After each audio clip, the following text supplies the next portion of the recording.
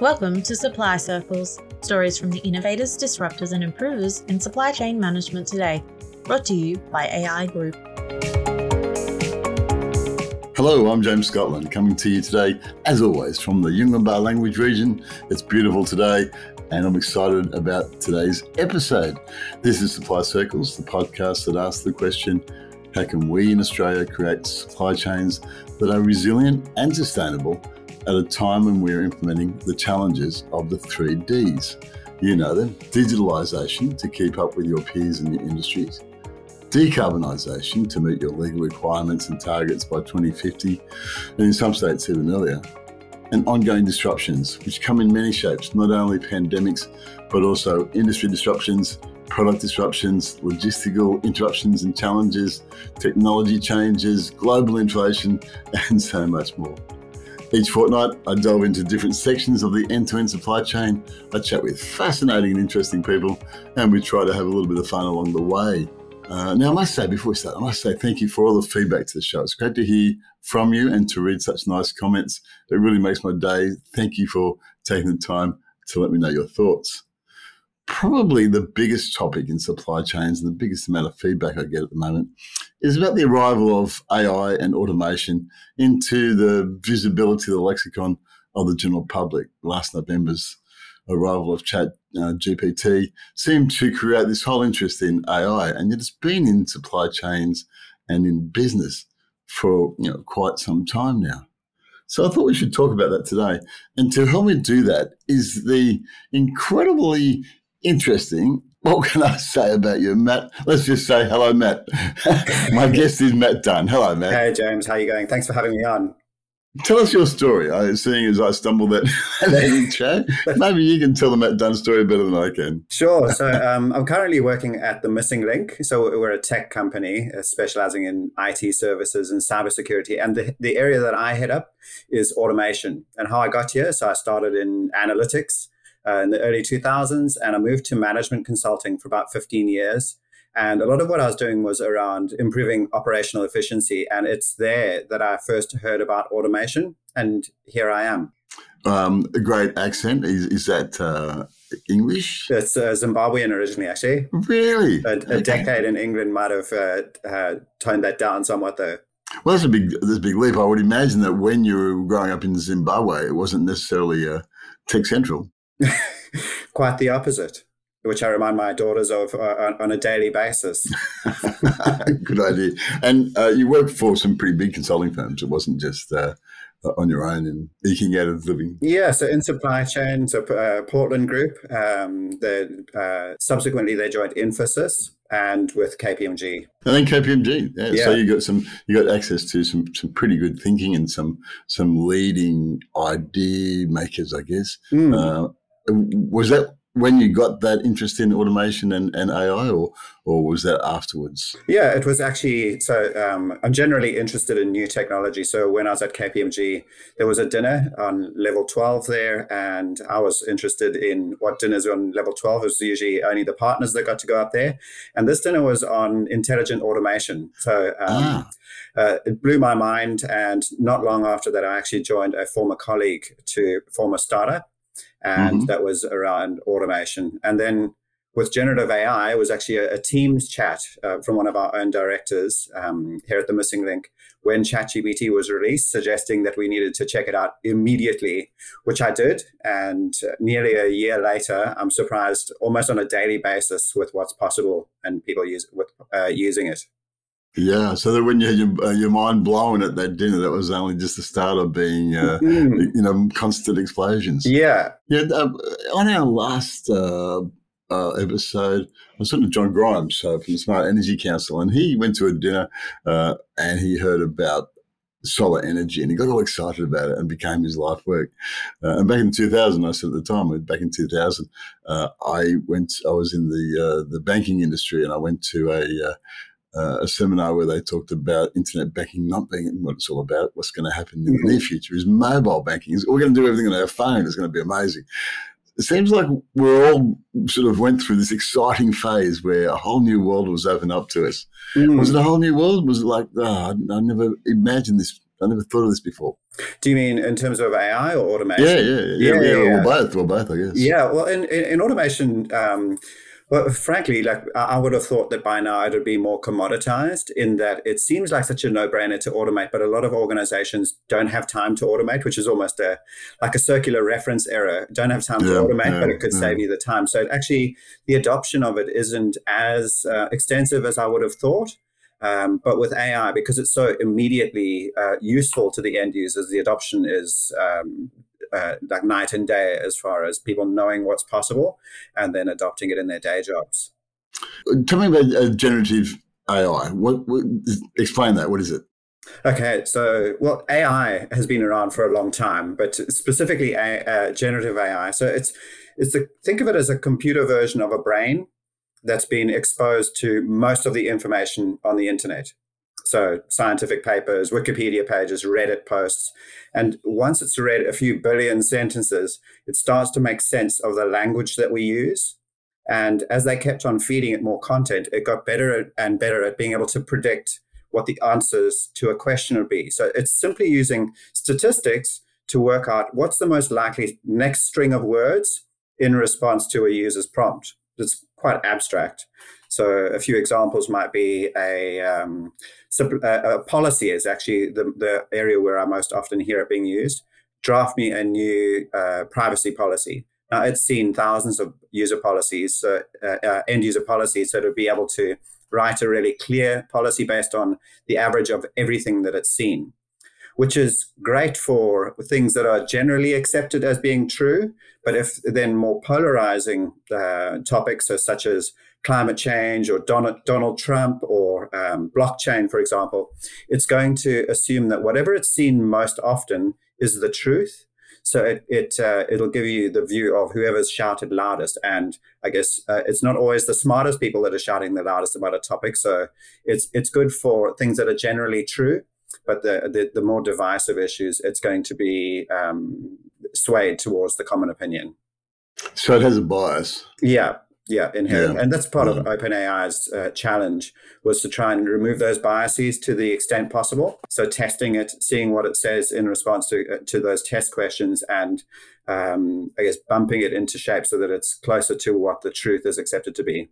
It's an interesting question, isn't it? I remember when I was back in the banking industry a couple of decades ago, they had these computer systems in place that were giving approvals to for house loans. I'm trying to remember the story. So it's a bank.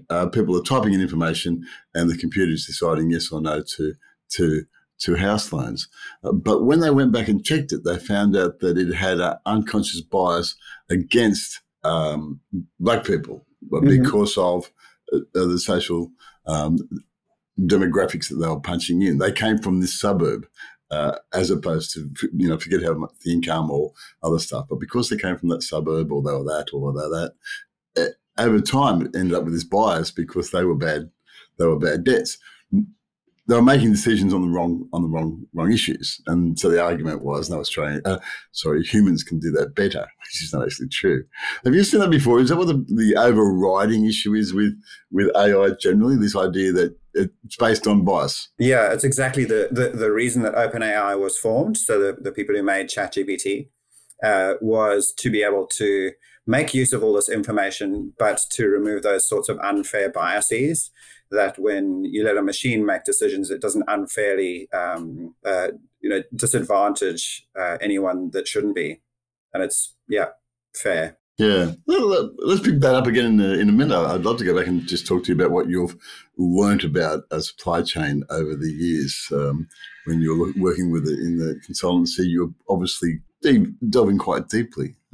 We got to COVID and then everything changed, and we suddenly discovered that we'd made some fundamental mistakes. What have you learned over the period that you've been in an assessor, I guess, of supply chain? Yeah, so well, it's interesting because I did spend a lot of those 15 years in consulting in supply chain, moved into automation, and then more recently, so earlier this year, I went to a large supply chain conference in Sydney. And over the day of talks, aside from the type of automation that was going on and I'm talking about the mechanical type, in warehouses. That's probably the biggest change that I yeah. saw.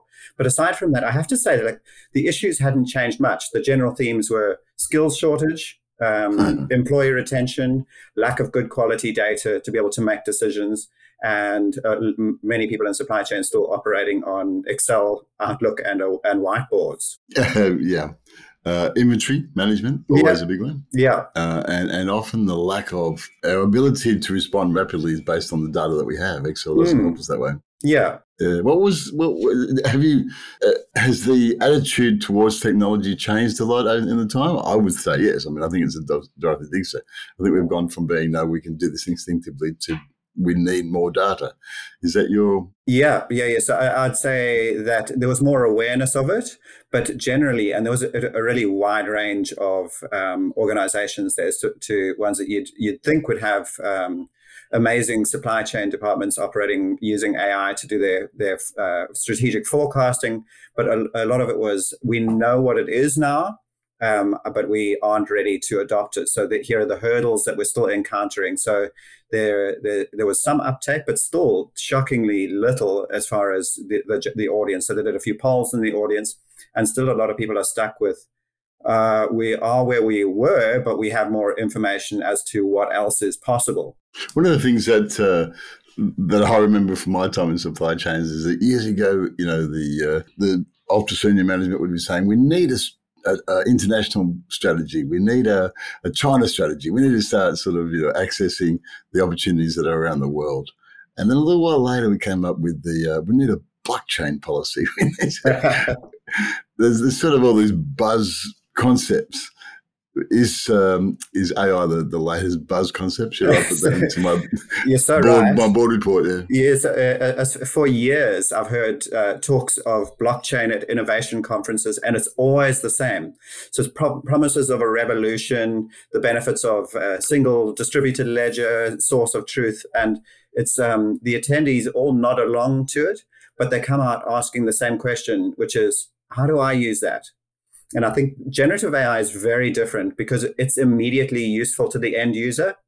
So 5 minutes after setting up your ChatGPT login, you're able to get it to draft your agenda for the next supply chain management meeting. So the value is more apparent and it's more accessible. And I'm not saying that blockchain isn't useful, but we didn't see 1 million users of blockchain within the first week of it being released. And that's what we did see with ChatGPT. Why didn't we? It seemed to offer a lot, this idea of instant payments, instant analysis, understanding, security. There's a lot of good options for it, but it just never really seemed to add up to the end result. It was too difficult to integrate with, so people needed to have their systems talking to, and ready to be able to access blockchain. But there were steps that were too difficult, it turns out, for many to be able to actually integrate with it. Whereas when you've got your end users directly integrating with something, it's like a lot more seamless. Will it still continue? Will blockchain be one of the systems? It's not going anywhere, but I think like one could help the other in terms of AI might help organizations to have their data clean and more ready to be able to adopt blockchain. And also even in writing code to integrate with blockchain technology. It might speed it up.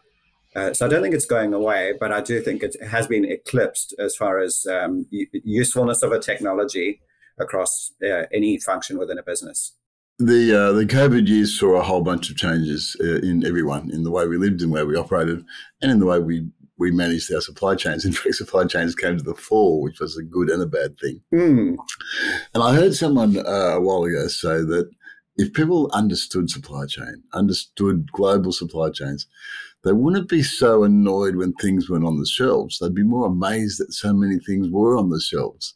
Do you think that's a nice way of explaining what supply chain is, or is that just too, pretty? Yeah, I think it is a nice way of explaining it. It's I think supply chain became What I think COVID did was almost marketing for supply chain to make it more visible as part of how things arrive Yeah. on the shelf. Yeah. Yeah. Whereas, it also marketing for and against, because it highlighted supply chain, but also highlighted where the problems were. So, I think COVID definitely had a lot of interesting impacts on business in general and supply chain largely. But again, the conference that I went to was post-COVID. And the issues weren't hugely different. They did mention COVID a lot of the time, but it was more around the impacts of inflation and how it was difficult to keep supply chain costs under control, as opposed to the lingering issues with just supply of goods. Yeah. The reason I sort of say that is because over the years, the supply chains has become incredibly complex, and I don't think the complexity is going to go away. We just, we have to source from all around the world. We have multiple layers of supply. We have the just in time versus just in case, and the critical items and all this sort of thing. It's very, very complex now, and so we need to have systems in place, and yet it's still very much based on people and how people work together. Yeah, and I have to say, like in supply chain, it was interesting to me over the years how there's a disproportionate number of engineers that end up in supply chain, and the reason is supply chain is largely problem solving and engineering solutions to challenges where you've got a lot of variables in the supply chains that need to be optimized. So engineers in supply chain more than most other professions, I'd say, apart from engineering. Yeah, because it's ultra efficiency. It's making decisions at X and Y points to make sure that we get to ultra efficiency. In fact, to the detriment, perhaps, to having too many risks built into the system. Yeah, we discovered in COVID. Yeah, reading a very interesting book, the new Elon Musk book by Walter Isaacson, and there's a lot of supply chain and process engineering in there. So it's very interesting as far as he's a process guy and a problem solver. And I'd thoroughly recommend the book for those who are into process and for supply chain professionals, because there's a lot of, efficiencies that he gains and why he makes great companies, just eliminating parts of a process and making slick supply chains. I think this is the fundamental of supply chain and what this podcast and what my life has been about, is because when I look at a business, I'm a humanist. I see it as humans working together, but they work together and build and operate great systems, efficient systems. And in my time over the decades, we've gone from quite simple Excel type systems to incredibly complex systems, and it still works. So we need a combination of both. We've had people on this show who have a legal degree because they're in procurement and they need to work out the contracts. But then we've had engineers as well who have done a great job at risk assessment. If you talk to most people who are engineers in the supply chain, they're risk assessors. There's this combination of people and systems. So when we come back, let's talk about that and delve into how AI and people can work together. Before we go, what brought you to Australia? How did you end up here? Oh, it was actually that consulting work that I did. So it was a BAE Systems gig that was going in South Australia. I was being rained on in London at the time. And so it was essentially a work opportunity that helped me to get away from that weather and back to more what I'm used to in Zimbabwe, which is some proper sunshine and hot summers. Zimbabwe not really an option given the economic opportunities there aren't abundant. Yeah, a lot of people from the southern parts of Africa in Australia, because the climate is very similar. And hello to all my South African friends. All right, we'll be back in a minute and we'll talk about people and systems. If you have supply chain or business improvement challenges, contact AI Group's Business Improvement and Growth Hub. The Big Hub is a library of practical and relevant resources designed to assist member businesses to grow and improve. The Big Hub also includes an extensive network of experienced pre-qualified business improvement consultants. For more details, contact big@aigroup.com.au. That's big@aigroup.com.au. I'm talking to Matt Dunn, and we're talking about AI. And Matt's not a bot; he's a person. Well, let's talk about this issue we mentioned before the break about people and AI and automation all working together. So you've been involved almost from the start, I guess. You've been around for a long time, and you've grown up with it. Tell me about how it's working now. How will AI and people integrate? Should I be worried if I'm a human I'm going to lose my job? No, so we work with our clients to help them adopt AI and automation. And what we find is that the better a person is at their job, the more value that they'll get from a technology. So people's domain expertise is still going to be required into the future. And they're just going to have more interesting jobs as a result of the more mundane work being taken over by AI and automation. So less messing around. You mentioned Excel earlier. So less messing around in Excel and more thinking and problem solving, which I think is the more rewarding part of work. And look, if we had exactly the right amount of people to do the supply chain work that we had to do, then I think there could be a challenge with jobs being lost. But we don't have enough people. So if anything, it can solve the issues where we don't have the capacity where we will in future. So there'll be some jobs that'll be eliminated by AI, but in most cases, it's going to change them rather than take them.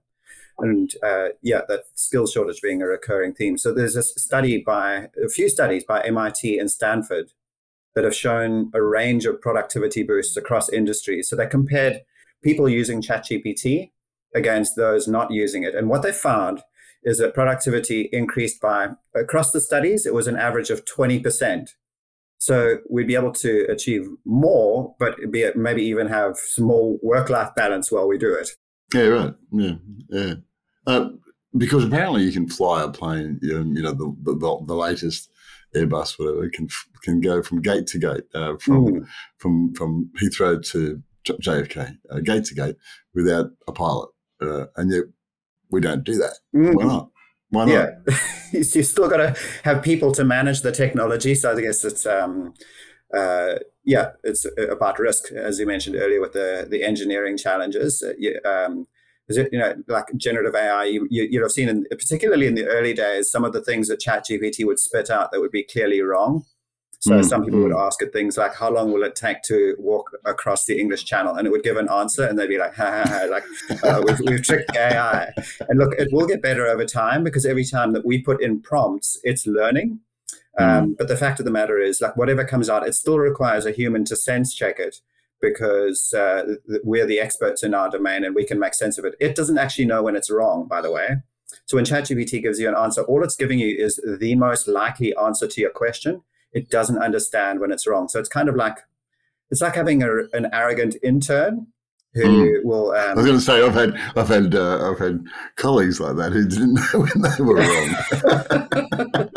So it's like that. So we still need the experts, and we still need humans in between the decisions that get made, so that they aren't purely autonomous. But if you look at something like, say, Amazon. From placing an order, all the things that happen in between you placing an order to being notified on your Alexa device that something is about to arrive that day. Like, there's an incredible amount of automation in that, but they still have people in their company. They're just able to achieve way more with fewer people.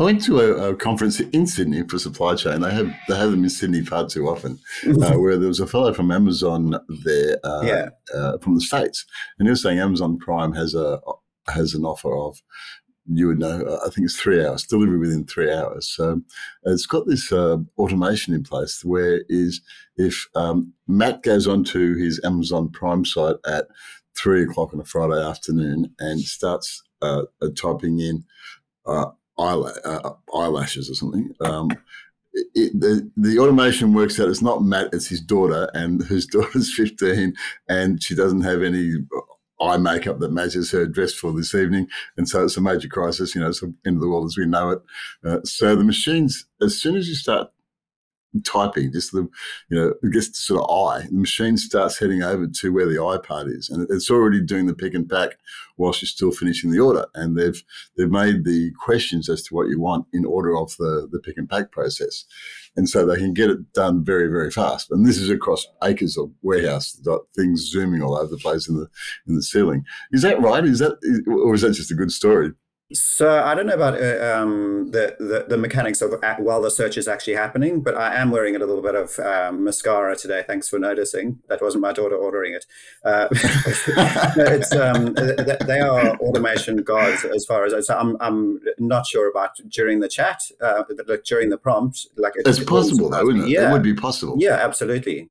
That type of automation in warehousing is possible, that you could pre-program to understand what's most likely to happen. Yeah. By the way, this speaker also said that if it was 5 o'clock and Matt went on, and it would start heading towards the red wine section because it's Friday night. It does know me then. I'm making assumptions about you, but this is the sort of smarts that the technology can bring us. We can get the pick and pack working very fast. And it's a good example of data and statistics. They have so much data and they're making the most of it. So they would know, like on average, what a user is doing at that time. And then also based on what I've ordered in the past, they've got my data along with all of their historic data. They can make a pretty good assumption about what I'm about to do next and like related products, for example. My mind is obviously currently in the automation section of our discussion.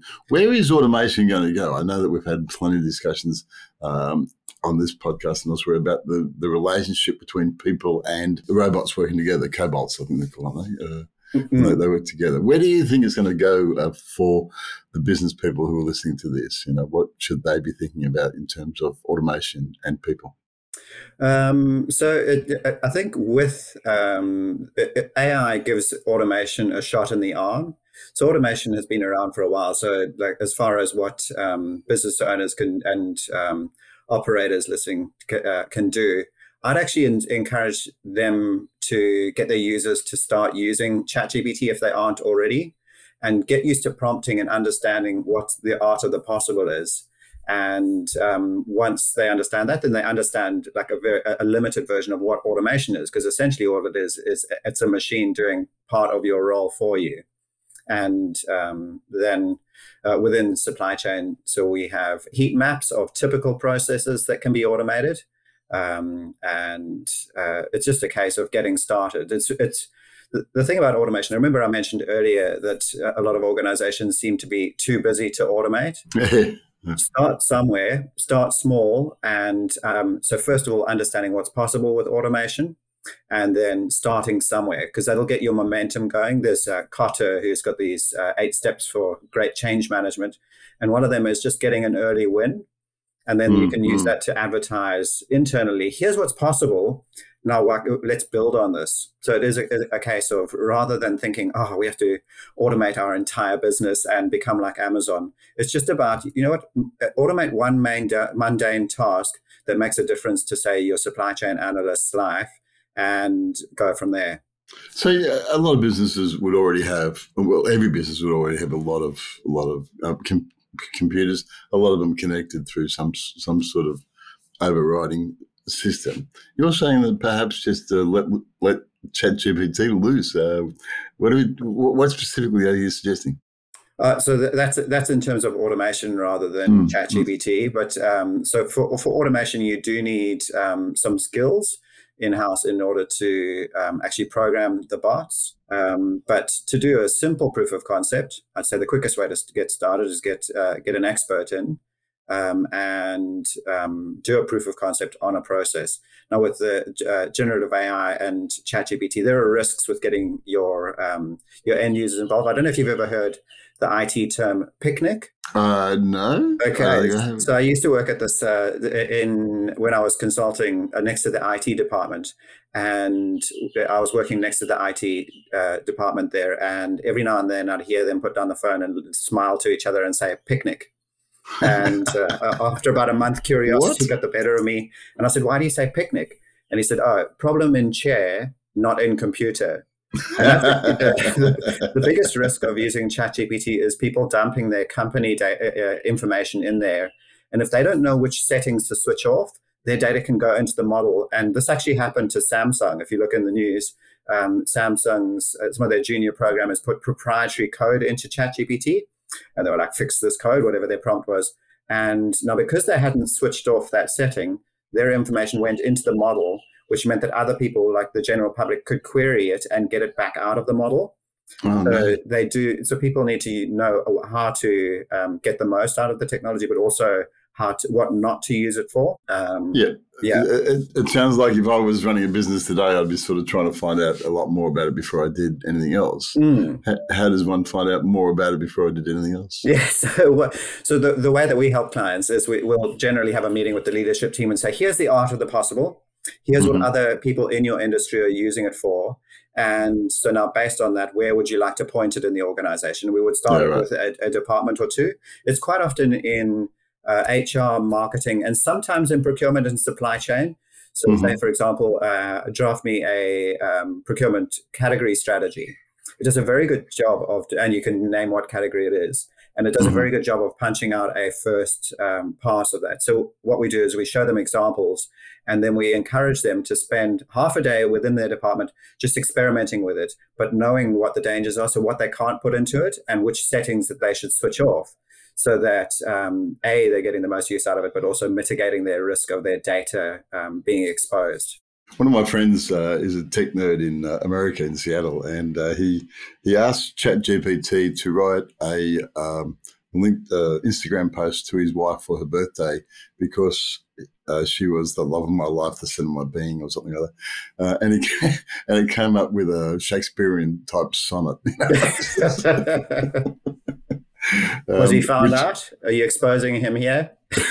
Yeah, no, he shared it with everyone saying, look what I wrote. And everyone else said, no, you didn't. So there's still a lot to learn about how to operate. And I guess maybe that's what I'm hearing most from you today. So this is a powerful new addition to the kit bag.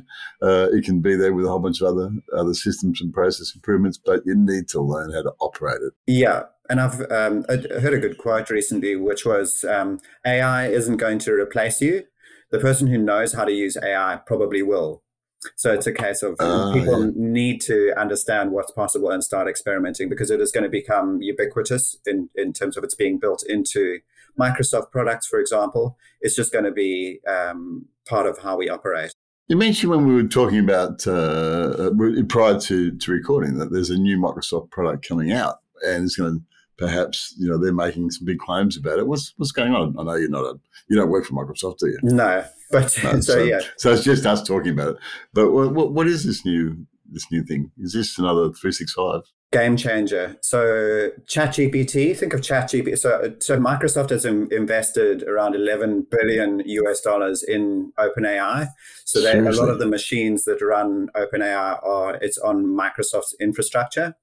So they are collecting on their investment now. So actually, it's the same brain that sits behind ChatGPT is going to become part of Microsoft. So it's called 365 Copilot, and total game changer. So if you've already used ChatGPT, you'd have an idea of what's possible for generic requests.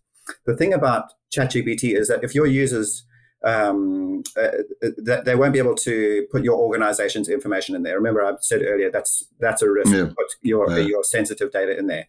But with Copilot, it brings it into your organizational context. So it's secure. So you don't have that risk of sensitive data being exposed to the general public. So with Copilot, you'll be able to ask it questions about information in your systems and be able to do it within Microsoft Teams, for example. So some supply chain examples of that might be, I could ask it questions about my supplier contracts. Give me the KPIs for this supplier, or give me the expiry dates, which ones are coming up. And you're not having to search through systems for that. Like if you just have all that information in your SharePoint, you'll be able to get that out. Or I could get it to generate a draft strategy based on these meeting notes. I could get it to summarize all of the supplier feedback that I've got, and also draft an action plan to address any of the issues that they've raised, or draft a presentation based on my supply chain forecast data, what you're going to be able to do with it. And it's available it's at the beginning of November. So 1st of November is generally available. And there are already organizations are already getting their ducks in a row so that their information is in the right place to be able to access.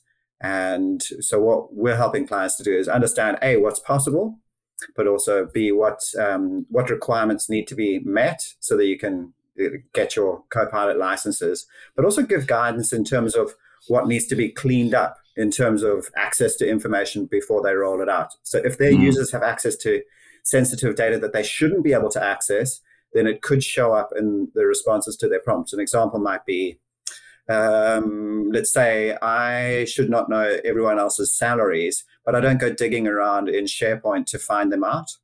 Now, if I'm prompting in 365 Copilot, whatever access I have to files, my chat essentially has access to that data as well. So I might see things that I shouldn't. So that's one of the areas that we help clients with, is making sure everyone has access only to what they should, so that when they start prompting in the new tool, that they're only seeing what should be accessible to them. But as far as productivity goes, like those MIT studies, it'll be in excess of those productivity gains because it's going to be with your information now. It would be remiss of me not to ask how this aligns with my cybersecurity processes and requirements. Is this going to be another nightmare for me? No. So, well, as long as your house is in order, so for every end user, it assumes whatever permissions that they previously had. So a clean house will, you'll get a good experience, but it also will open up, if your cybersecurity house is not in order, then it's going to expose information. So, which is why for clients, we're getting them to do a pilot first, and so that they can see whether there are any of those issues are there, but also to help them to say, these are the considerations that you need to have. Like, cybersecurity is the biggest part of the Missing Links business.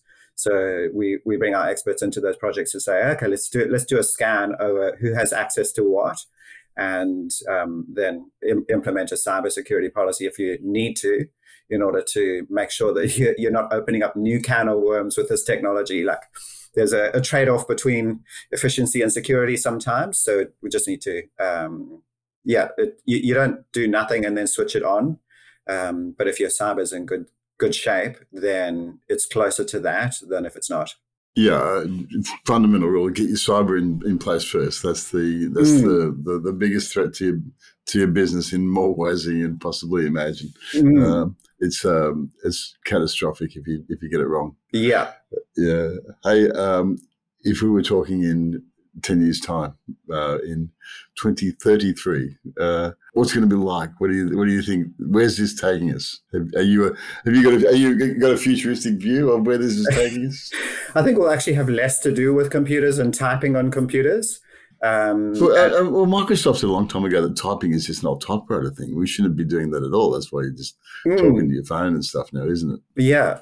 And with what Elon Musk's doing with Neuralink, for example, as well, we could all, by that time, have chips in our brain where we're just like, oh, here come the problems for me to solve, and I've got input into the program. So in the future, we might not be sitting at desks in order to solve problems. It'd be more human interaction, and it'd be more about being out in the field than at your desk. And talking to others, I think. Or look, it's funny. It was around, it would be about 30 years ago now that my sister first showed me. I don't know if you remember Lotus 123. Oh, yeah. Nightmares. Yeah. Back in Zimbabwe. So you already mentioned that we weren't super tech savvy there anyway. But she showed me on her desk this thing, and she said, spreadsheets. I'm telling you, I was at school at the time visiting her at work, and she said, spreadsheets, I'm telling you, these things are going to change the world. And I was like, I'm telling you, that looks boring. And here we are 30 years later, and there isn't almost a user that I know that hasn't opened Excel today and done something in there. So it has become ubiquitous in the way that we work. So it just, I guess, becomes part of how we operate. And I think AI will be the same, as far as our lives will be easier. And work will be more interesting. Yeah, I think we'll, as a result, be more productive. Yeah, I've heard this described before that, we come from our thinking comes from the industrial age where we had lots of people doing a whole lot of manual processes, and then bit by bit we put machines in there, but we kept people in there. But it's possible in 10 years' time, there'll be factories that are operating that are making things that are fully automated. And what we're doing as humans is solving problems and thinking about how to improve it. And you actually don't have to go to that sort of big warehouse thingy. Why would you put people in there? That's too dangerous. Yeah, it'll take a while to adapt to. So I don't know if you know, like when electricity first became a big thing, factories were still organized in the way that they were around steam powered machines. And they didn't realize for a while, they're like, you know what, we don't actually have to have the machines in this order because they don't all have to be in the same place to access the electricity. So we can move the workers nearer to the windows, for example, and they can have a better experience. But it took quite a while for people to click. They were like, oh, this electricity stuff's great. But there are a whole lot of things that can change as a result of introduction of new technology. So it'll take us a while to adapt to how it can change the way that we work. But it's the change. It is kind of hitting that steep part of the curve, in that we've got a lot of change coming our way in the next few years. Yeah, I've also heard that many people have said that the rate of technology change that is happening at the moment is the slowest it will ever be. In other words, in the future. Yeah. In the future, it'll happen quickly. So those changes that you just mentioned may take a while, but not 100 years like they have in the past. It could be 8 years. Yeah. It's been an interesting chat. Tell me about your business. Is it your business? No, so it actually started in the late 90s, and so as an IT infrastructure company. And so about a decade ago, they made the good call to go into cybersecurity, which we've mentioned a few times. An IT infrastructure company. Yeah, that's an old term. Yeah. And so that became more IT and cloud. And so automation actually started with automating our own processes. And we believe that you should never trust a thin chef. So we've broken a few things while we work it out for ourselves. And once we had our own program up and running, we decided to take the offering to our clients as well. So essentially that's how it came about. And the automation division is a lot to do with new technology. And so generative AI fits nicely into what we do for our clients. It's been a great chat. We talked about the unconscious bias of AI and to be aware of that sort of stuff. We talked about how the operator will still be important. The one that can operate the AI will still be important. So that was an encouraging message. Co-pilot's going to be the term next year that we're all going to be talking about. Will we still be talking about ChatGPT, by the way, or is that ugly term going to drop off? Because as a marketer, it sounds like a clunky term to me. Well, so as far as what they call it, I have no idea what their plans are in that, but they've got ChatGPT Enterprise recently announced. So it's for those who don't have the prerequisites to be able to use Microsoft's products, the Copilot products, then ChatGPT Enterprise is an interesting alternative. So it's still within your environment. It's just not as seamless to integrate with your existing documents and your systems.